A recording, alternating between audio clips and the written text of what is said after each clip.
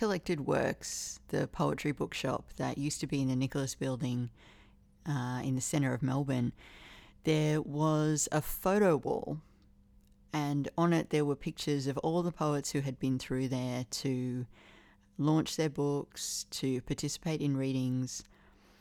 It was like a visual history of everything that had gone on in that shop, and I used to stand next to it and stare at all these people, and I loved the way that that photo wall kind of became this collage of moments in time in that shop and in Australian poetry in general. And I was thinking the other day that these interviews that I've been able to do over the last 5 or so years operate a little bit like that, because it's just one moment in time with someone. It's just a snapshot, and I'm sure that often the people I speak with think about the interviews they've done with me and think, well, I don't really agree with that anymore. I don't think about that issue in the same way anymore. So it is just capturing a moment when you sit down with someone.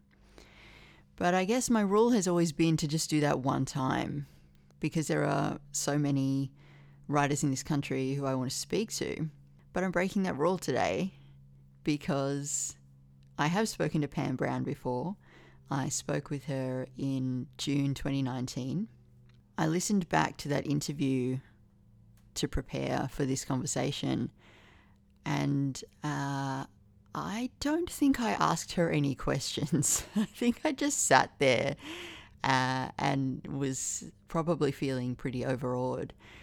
So I was very, very grateful to have a second opportunity to speak with Pam. But I would have done this anyway, no matter what that first interview was like, because as I said to Pam when I went to her place to have this conversation, she's really it for me. When it comes to poets writing in this country, Pam Brown is it. She is how I want to be as a poet.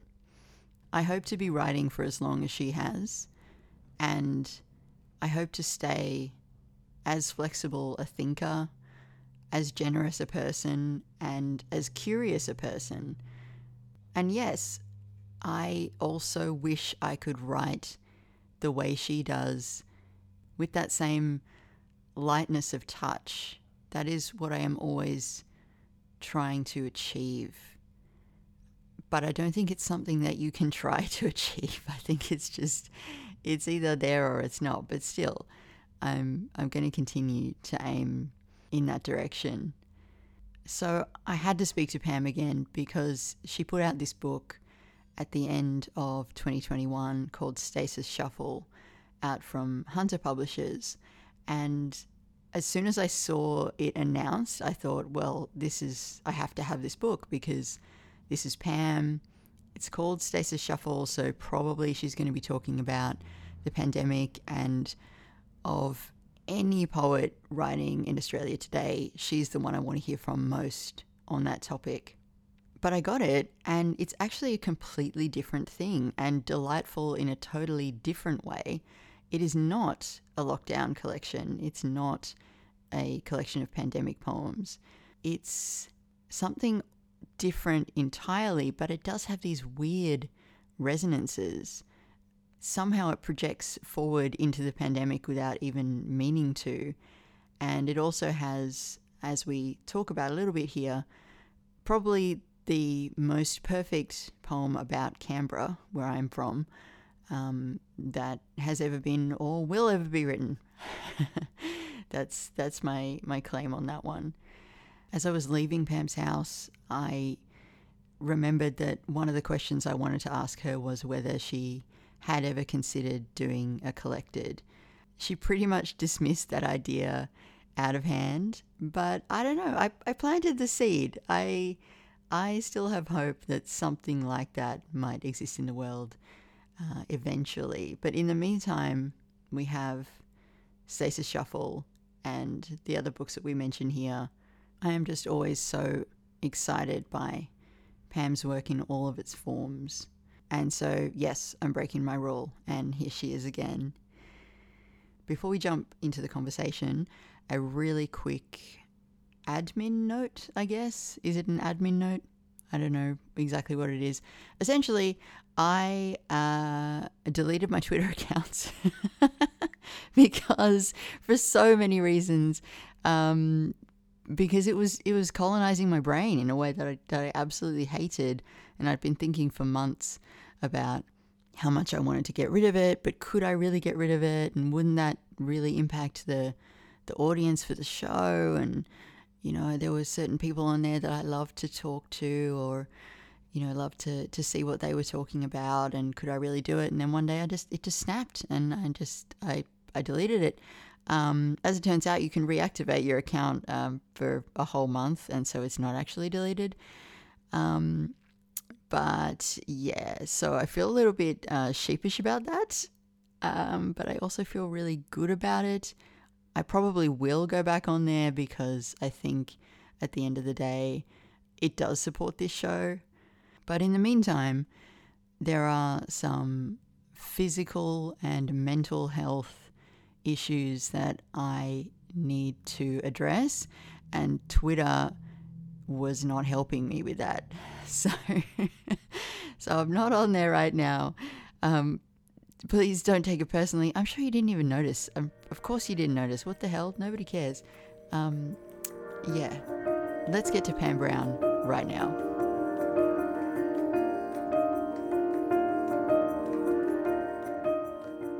I was talking to Bonnie Cassidy about this book and just raving on about how excited I was that it existed. And she said, oh, well, maybe you could review it, but I would just rather do this. Okay. I don't think it's been reviewed anywhere yet that I'm aware of. Oh, there's been a couple of short notices in Canada. There's a fellow called Rob McLennan who runs, he's very, very busy, and he runs magazines, chapbooks, and he has a blog. And if you send him something, which we've been doing since the Jacket days, we've been exchanging chapbooks and things. So I sent him a copy. I wasn't expecting anything, but he usually reviews. So he did a short review, sort of a capsule kind of note thing. It was quite good. And another person who lives in Japan, Jane Jarrett Nakagawa, who we exchange books too, and really like us. There's a similarity in our works. I think that's why. Anyway, she did a sandwich one. I was sandwiched with about three other books. Right. So it's had a couple of mentions in obscure places, which is fine by me. Yeah. I mean, it's nice that they're reading it. Yeah. I ask because I know that it's called Stasis Shuffle. There are mentions in it of things that you could read as related to the pandemic, but as you explained to me over email, it was written before the pandemic. Absolutely. So there's some sort of strange future echo going on here. Well, there has always been, I think, it's probably a myth, a kind of myth, an idea that poetry has a precognizance about it, or maybe anything you can think or imagine can happen, like anything you can imagine can occur or can be made or whatever, like if you imagine flying back in like the medieval times, it finally happened, that sort of thing. So I think there's a sort of I'm not sort of a mystic or anything. I mean, I'm not going that far. You don't strike me as a mystic. No, and it could be like a bit zeitgeisty or a bit. Yes, I'm not sure why that happened, but I did find it surprising myself that the very first poem has a thing about my body will know what to do with the virus in 2 weeks' time. Yeah. But I think I must have had a flu shot or something when I wrote that poem. Seriously? Something like that. That is and so then strange. I started writing about, it led me to the whole thing of how people look at illness and stuff, you know, and come and read your Rumi poems that you really would rather not hear. I'm so glad that you mentioned that. Yes. Because the Rumi thing is an unstoppable and very irritating force. Exactly. Yeah. I agree. Anyway, so that's sort of, I don't know why, and there are other references too throughout that I can't quite remember, but throughout that kind of sound pandemic-y, like because and even the title, Stasis Shuffle, but that was in this room here, and I was kind of, you know, feeling like I was in shuffling in a stasis, you know, and that was way before the pandemic, but that's what we did. Eventually, in our houses, you know, we were in stasis and sort of shuffling around. Yep. Surviving. Back and forth between the same 3 rooms. Yeah. There's mentions of masks, cancellations, inactivity, and there's one line which I think it basically sums it up. An increasingly worrying situation from which it might be impossible to awake. Yeah. Creepy. It's really creepy. I know. It is spooky, but I think that's why we put that little sheet out with, if anyone's reviewing it, they get that. Other people don't. Like, I sent you Yes. I sent it to you. Yeah. Just to say that if you encapsulate it as a pandemic book, it isn't, and I don't really. I actually at the beginning of the pandemic never thought I'd even do the one that we did do during the pandemic, because I thought everyone's going to be doing their pandemic book, and we were all a bit sort of a bit superior to that idea at the beginning, you know. Yeah. But now I think a lot of really amazing work happened in that period, because people's kind of presentation wasn't available in real life, and so I think people really changed a lot of things that they did. Even unconsciously, I think it had such an effect. Yeah. I had a conversation with a well-known poet in the early days who said, Alice, we're about to see a wave of incredibly bad virus poems. True. And at that time, I was sort of like, oh, yes. Oh, it's going to be terrible, isn't it? But at some point, it's like, well, this is life now. Yeah. You have to keep writing. Yeah. But that was something I was going to ask you, because most of the poets that I've spoken to over the last, probably the last 6 months at least, have spoken about a point at which they just stopped writing, for sure, maybe stopped reading as well. But given that Stasis Shuffle came out, was written in 2019, came out in 2021, and now Endings and Spacings is following that up, that gives me the sense that you didn't really break stride. Is that fair to say? Well, I don't really have a very strong stride anyway. I mean, because those poems, actually, Stasis Shuffle looks a bit more stridey, even though it's called Stasis Shuffle, because they're standalone poems. Yeah. But generally, there are some that are a little longer in there, like the first one, I think. But generally, I'm, you know, as you know, fragmented. I do fragments, really. Sometimes they get a bit longer, and so it's more kind of compiling an assembly. And so I think I did stop. I didn't ever think. I mean, I did. It did. There's the first poem in here is called in the pandemic book's called Crossing My Mind, and I do say in that, am I done with poems or are poems done with me? Like it did occur to me that that's mainly to do with aging, I think, and I thought, you know, what do I have to say anymore? And I've always had a policy: if I don't have anything to say, don't say anything. Like don't push it, you know. So I don't think I stopped, but I was very aware of,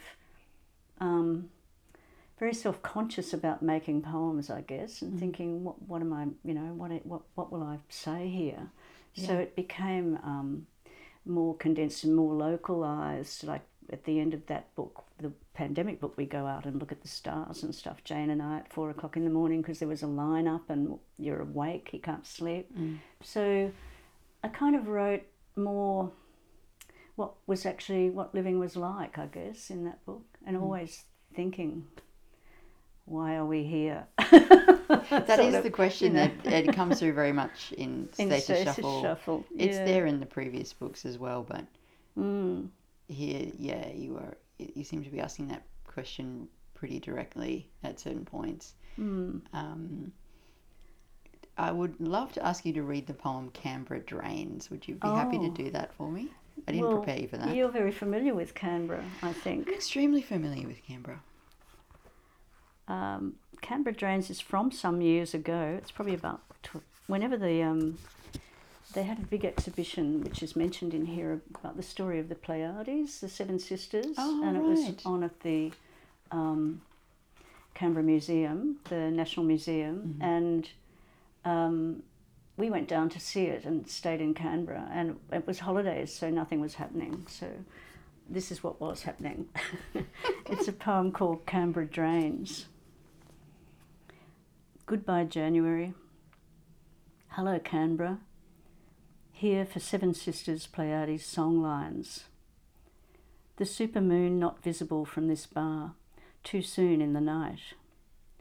Blood red and blue moon coming much later in the early hours. Last night of January. It's not me. I mean, I feel I'm not me, or this place is not for me. 5 gadgets in this room display the time. There is a bonus. Humidity's behind me now, as are barking dogs. Perfect the systemic management of culture, said Xi Jinping last year.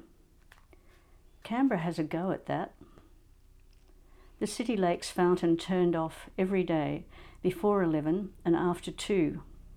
Power too costly, they say. Bush capital. But everyone's seen the wind farms churning out power on the other lake shore across the Federal Highway. A history museum exhibits Canberra drains. Canberra's drains are just for the rain, says the Improve and Care brochure. At Civic Bus Station intersection, a tall man in corduroy sells poems. It's a vocation. I'm a Christian. I'm a Christian. I'm not. How much?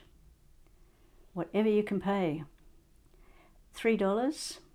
1 page, handwritten, minimal, barking, dog-eared, cheapest poem. In the parlour wine room, plaster ceiling roses adorn an olive green feature wall. I'm here reading a memoir by someone I don't know of a dead poet I knew. It's strange, unsettling, odd, just off kilter. She tells parts of his life across some years in which he behaved like the person I knew, but his poetry friends never knew these other friends. His name now famous as pub graffiti down south. It's still holidays here. Progress is a phantasm. 4 people on a tourist ferry slipping slowly by, really slowly, prolonging listlessness, heading for a carillon on the shore. Nobody's governing. No barking dog, eat barking dog. Thank you. Thanks for reading that for me. And thank you for writing it. An exhibition about drains is really a wonderful concept, though, don't you think? Yes. It was right on the lake, in the little lake, Lake Billy Griffin. It's sort of like a museum or information centre. Yep. I learned a lot about drains in Canberra. Oh my God. I mean, it is a great concept, if only it weren't probably one of the 2 things that were happening at that point. This is the perfect Canberra poem. No one is going to top this ever, for my money. It is, I'm not sure I really have a question. It's more just gushing at this point. But this helps me to feel so understood, because it holds in it this stasis, this frozenness that Canberra has always had. And my friends who still live there, I was born there, I lived there till I was 27, and people continue to say to me, it's getting better, you know, there's more going on, it's good, and yeah, and it's really different now. And I just want to shake them. It is always going to be like this because it is designed in such a way that it can't fight against its own. The stasis is built into the city, to the design of the city. It is this huge network of smooth roads connecting up these 3 malls, and at the centre is Parliament House. But as you say at the end of the poem, nobody's governing. The politicians are only there to do a little dance and then leave and come back here to Sydney. So it's empty. And this poem, I'm sorry to be explaining your own poem back to you, but it just, I don't know, I feel so much better having read it. Oh, good. I should say I enjoy visiting Canberra, but it's usually for some museum. It's got the museums. It does. And it's usually for something like that. I did have some friends who lived there years ago. He worked in the French embassy, so he was French, and so they showed us things I hadn't seen, and I hadn't realised, the seven dumps of Canberra, they used to call it, like the 7 hills of Rome, because there's all those hills, and there are lots of tips behind some of them. Right, of course. So you've got Black Mountain, Mount Ainsley. Yeah, and they're nice mountains. They're very beautiful. Let's say. This is the thing. I mean, the words bush capital are also in this poem, and they say bush capital, and that is the phrase that one of the phrases that continues to pop up when people talk about Canberra, and they talk about its beauty, and it is very, very beautiful. I think so. Yeah. And also it has there are lots of cyclists, so it has a really kind of alternative-y transport feel about it. Yeah. I mean, I did catch buses, but they were few and far between. That was very brave of you. Oh, well, I was staying close. I was in Forest or somewhere. No, Right. hang on. We stayed in New Acton, which is New Acton. groovy. Yeah, of course, because you're going to Parlour Wine Room here in this poem. That's it. Yeah, That's, New that Acton. place. Acton West. Yeah. Yeah. It's and it's right opposite the Film and Sound Archive where we were. So I found that interesting to know, because they had some of my stuff in there that I wanted back. Seriously? I got it back. I lent them an early tape, a cassette of an early Aboriginal band that.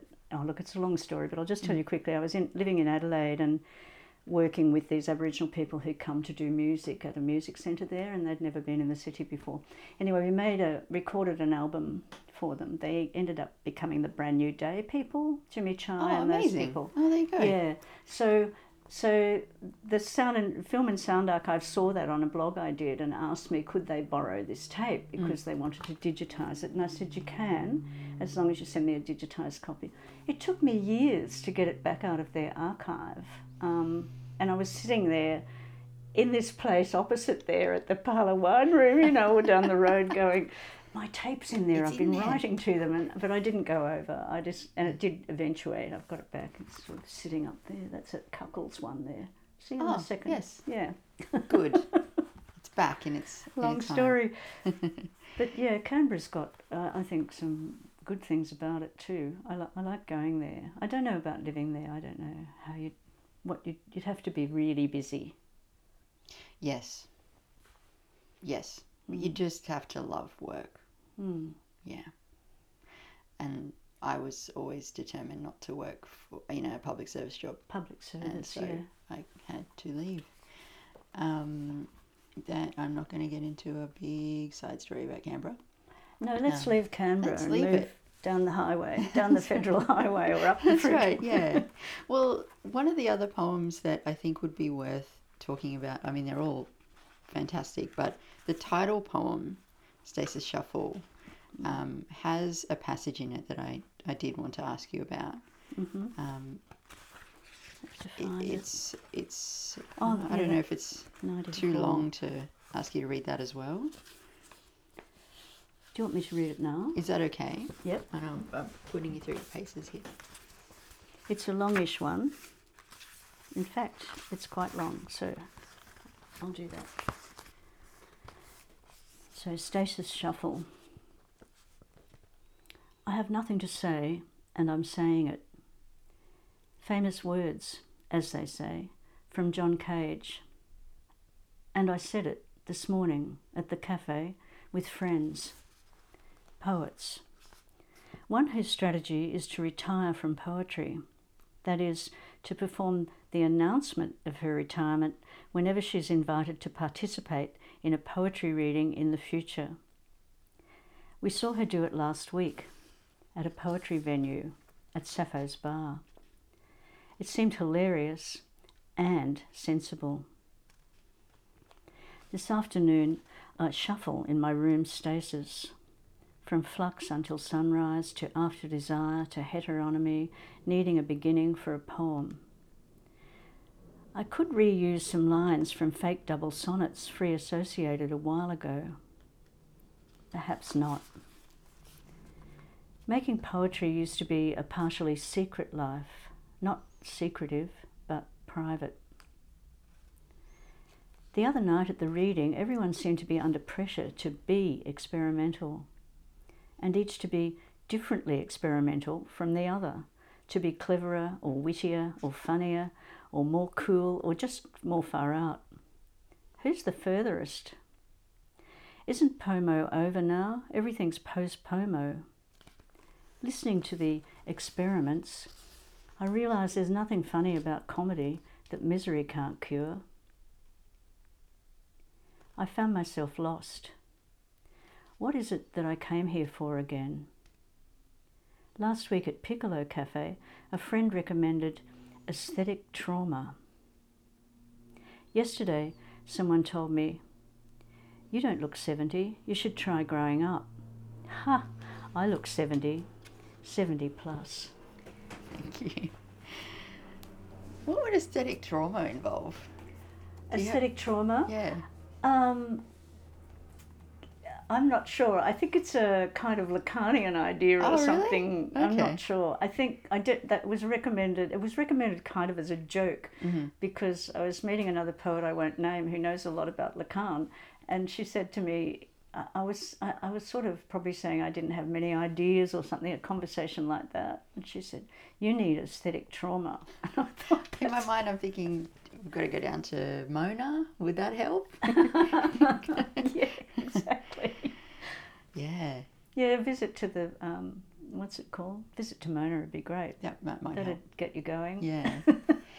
But so the passage that I'm particularly interested in this great poem is the one about the poetry reading. So at the other night at the reading, everyone seemed to be under pressure to be experimental, and each to be differently experimental from the other. And then it ends with that fantastic, I realise there's nothing funny about comedy that misery can't cure. Poetry reading can take you there. You could, of course, reverse that. There's nothing funny about misery that comedy can't cure. I mean... Both are true. You could. Yeah. I did think of doing that, and then I thought, oh, that would be terrible. It would ruin the poem. I think it would, yes. Yeah. I think it would probably ruin the poem. I shouldn't even have confessed to that. No, that's great, though. I was looking at an interview with you when you were ABR's Poet of the Month back in 2018, and they had those sort of form questions that they asked, and they said whether poetry was appreciated by the reading public, and your answer was, I think sometimes they're appreciating the wrong poetry. I have to ask what you meant by that, and I wonder if it has anything to do with this pressure to be differently experimental.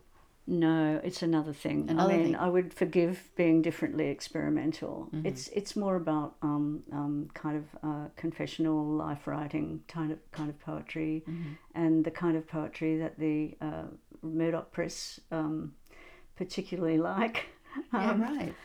Which is kind of overly meaningful, and I don't know, just also has a kind of agenda to do with tradition. I mean, I don't have anything at all against tradition, I don't use it. I mean, it informs you, you know, so I don't actually write in a kind of traditional way about, you know, history or Australia or all of those kind of conventions to do with Australian poetry. So it's not about, no, it was never about the experimental. It was just that people, it's like they love the kind of confessional poem still. It's sort of like about some personal trauma or grief or...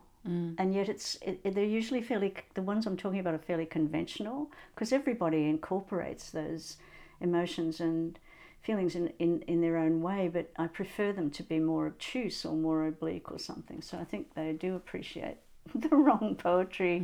And I use the Murdoch example because it's the only, it's a horrible newspaper, but it's the only newspaper that publishes any poems. I think the Saturday paper started doing some occasionally, and they're always kind of big meaningful things that you go, yawn, I think I'll just have my breakfast, you know.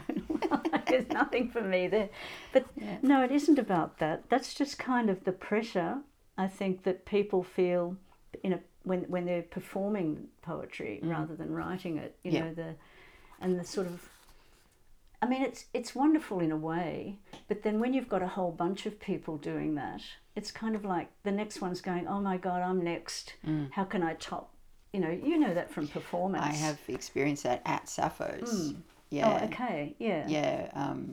Toby ran Ern Malley's 101st birthday reading. I think I was there. Yeah, oh, yeah, right. Yeah. Oh God, how embarrassing. Did I read? I was Eve N. Malley for a while when they did that.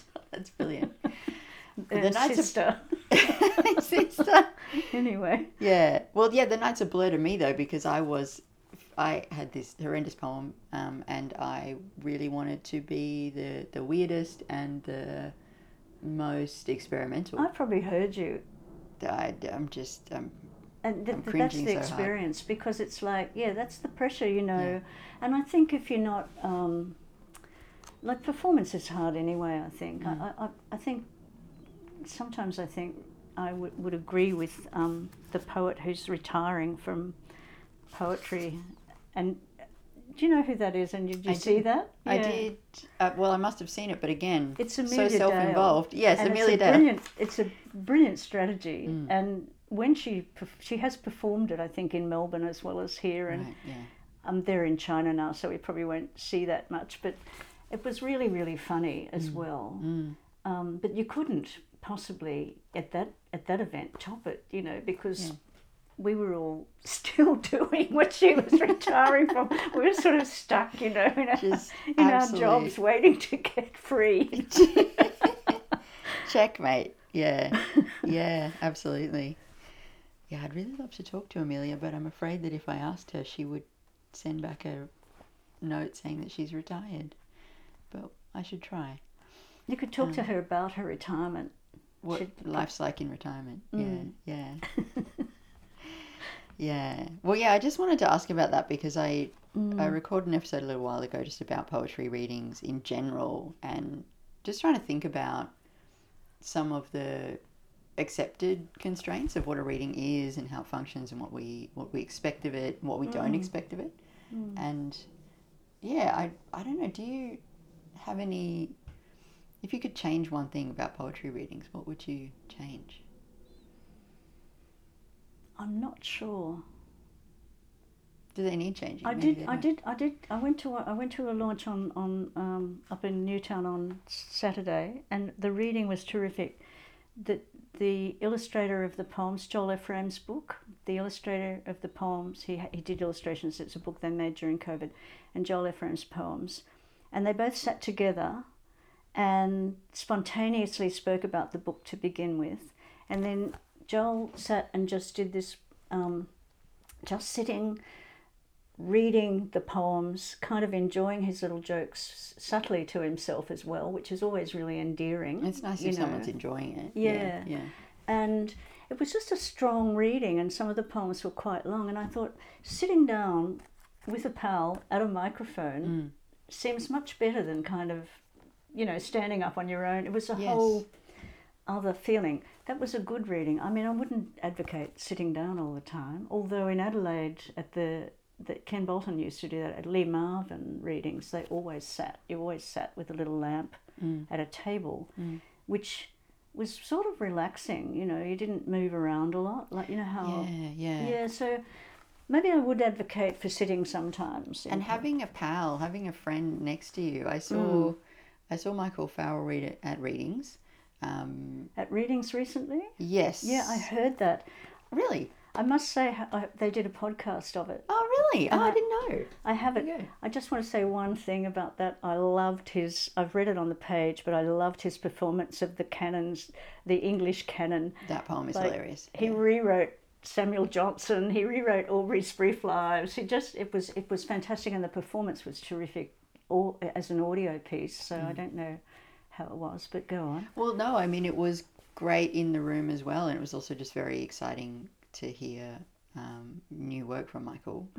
But the fact of having somebody from readings, just somebody who works there, sit up at the front with him. Oh, he did. And just, I don't know, it took some of that tense feeling of readings out of it, and it just felt, even though there was no Q&A or anything, it felt conversational and everybody could relax a little bit, and God knows we all need help with that at the moment. Like, we're all trying to get back into whatever this thing is. But yeah, I don't know, I was trying to sort of argue that there's an opportunity to maybe look at this whole practice again, and maybe we don't have to go back to doing it exactly the way that we did before. So sitting down, have someone else there, lamps, maybe have a lamp. Yeah. Well, Sappho's has a lovely lamp. You know the lamp. You can't. It's really hard to see the poem, but the lamp is gorgeous.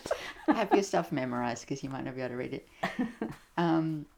Something that always strikes me when I read your work, and the times I've gotten to speak with you, is how you said that you're aware of tradition, but not particularly.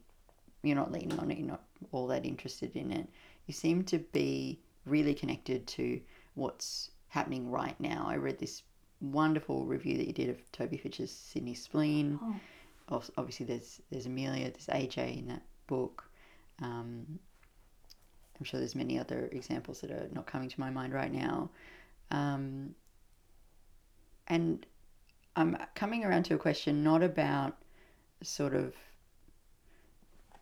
the younger generation or whatever that would be, but I wonder how you think about your contemporaries that you came up with now, because I know that you've said that Ken Bolton is your greatest critic, and I also know that when people talk about yourself and Ken and Laurie, they talk about this group of poets.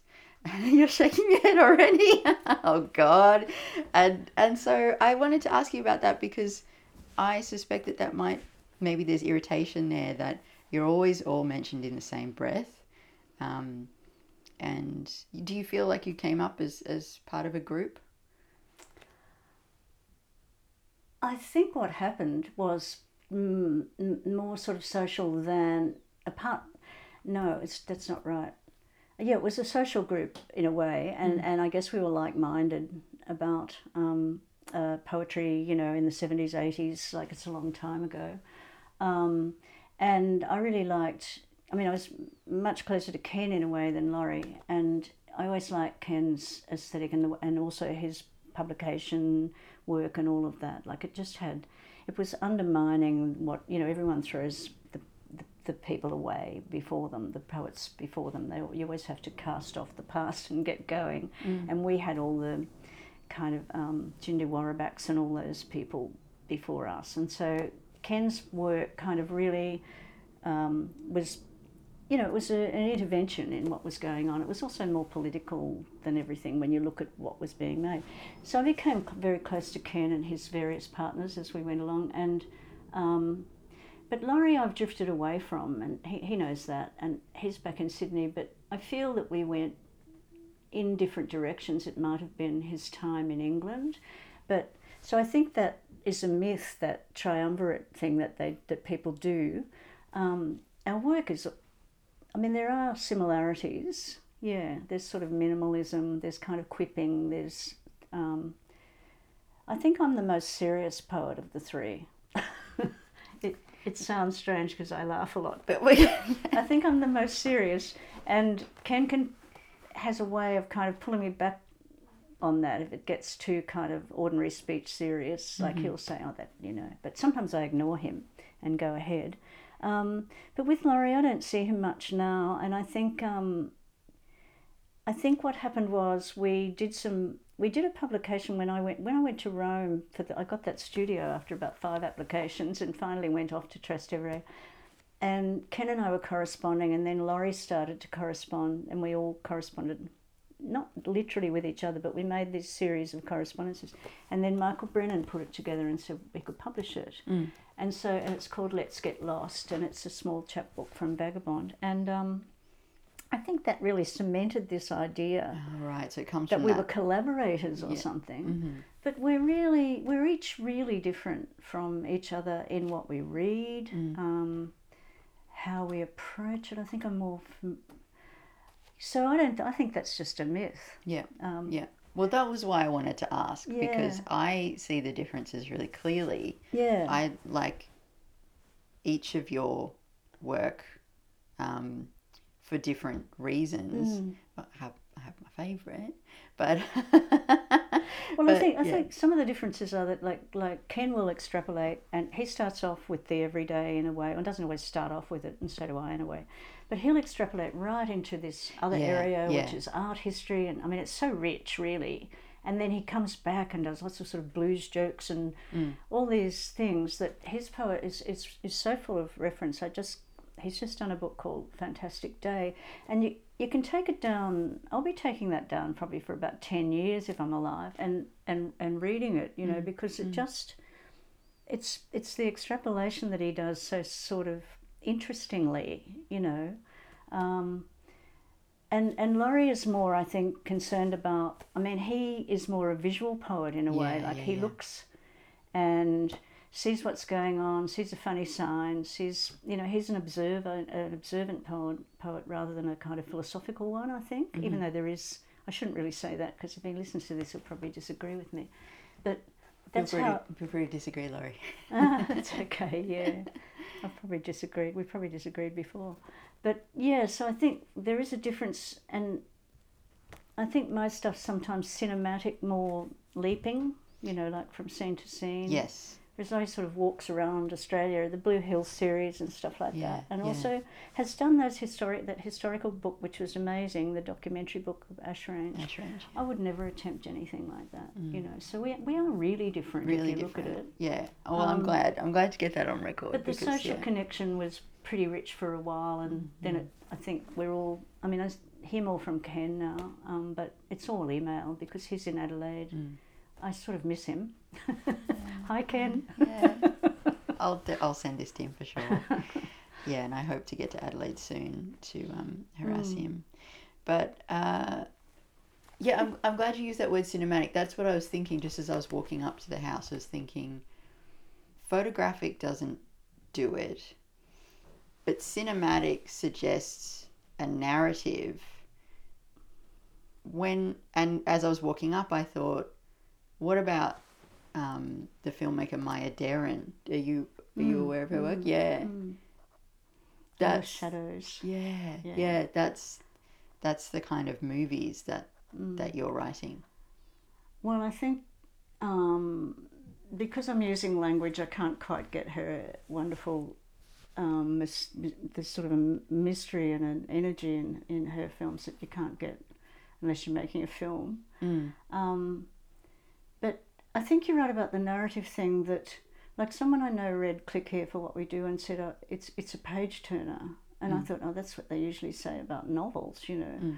But it's not a sort of, it's a bit like that. It's a fragmented, it has a narrative quality, you're right. And that is sort of cinema. What I love about poetry and cinema is you can if you fragment it, and you can move around wherever you like. Exactly, you've got total freedom. Yeah, that's it. And the same with like a film, you know, you can be here, click, cut that, and there somewhere else, and jump cuts even, and you can make jump cuts.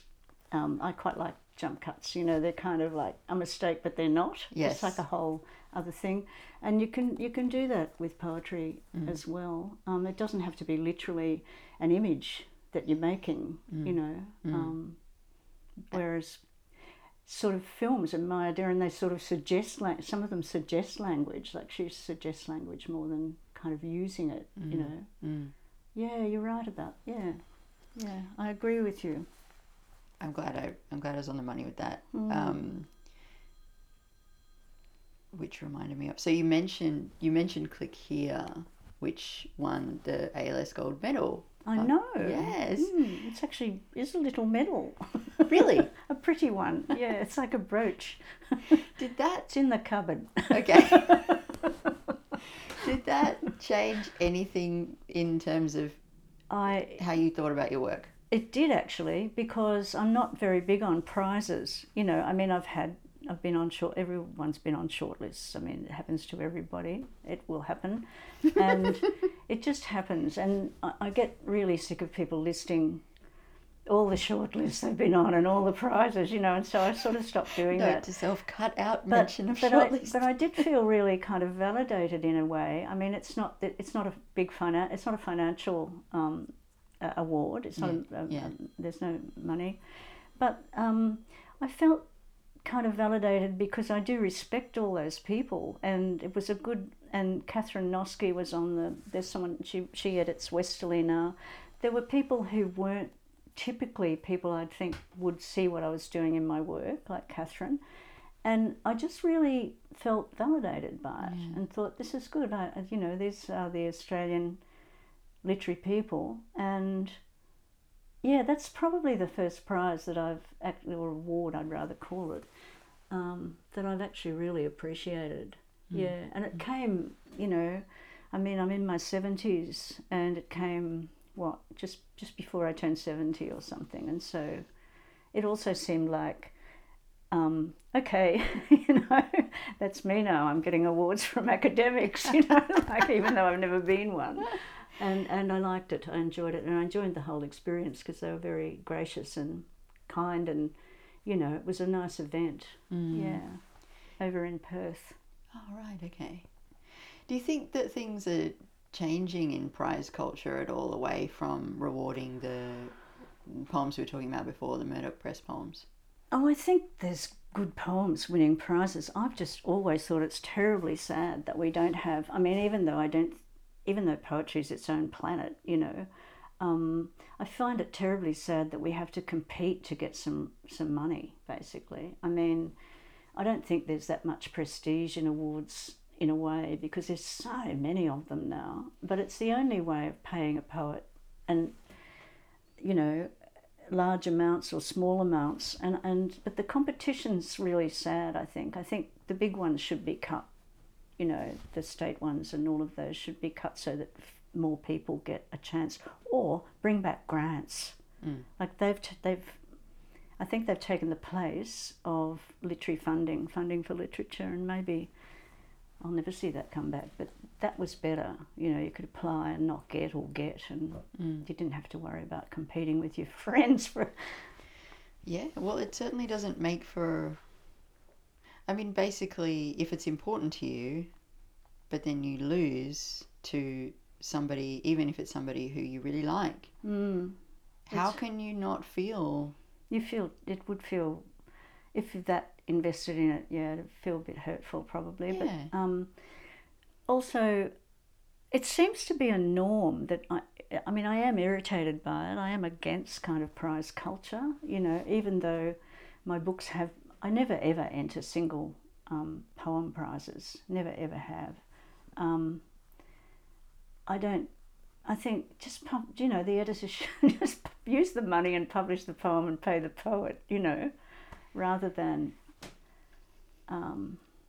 make it into an award. Yeah, that makes sense. Yeah. I did just read your new poem out in Overland, which is called Moot, the Other T-shirt. And that poem includes the lines, "How was your experience with the NBN technician? Hotspot service provider, you can track it on www.Star Trek." I mean, maybe you could put that in for a prize. It's just a suggestion. It's just so funny. Is that Ken pushing you towards more humour? No, I don't even know. No, it's nothing to do with Ken. Yeah, it was just sending up. I mean, NBN is everybody's. It's the bane of everybody's life. Let's face it. I've got a Netgear box over there that I can hardly work to get my Wi-Fi going better. You know, I put it in and it didn't work. Anyway, so I just thought this is just a racket, and you know, and they ring you up straight away. So I thought, how was your sex experience? You know.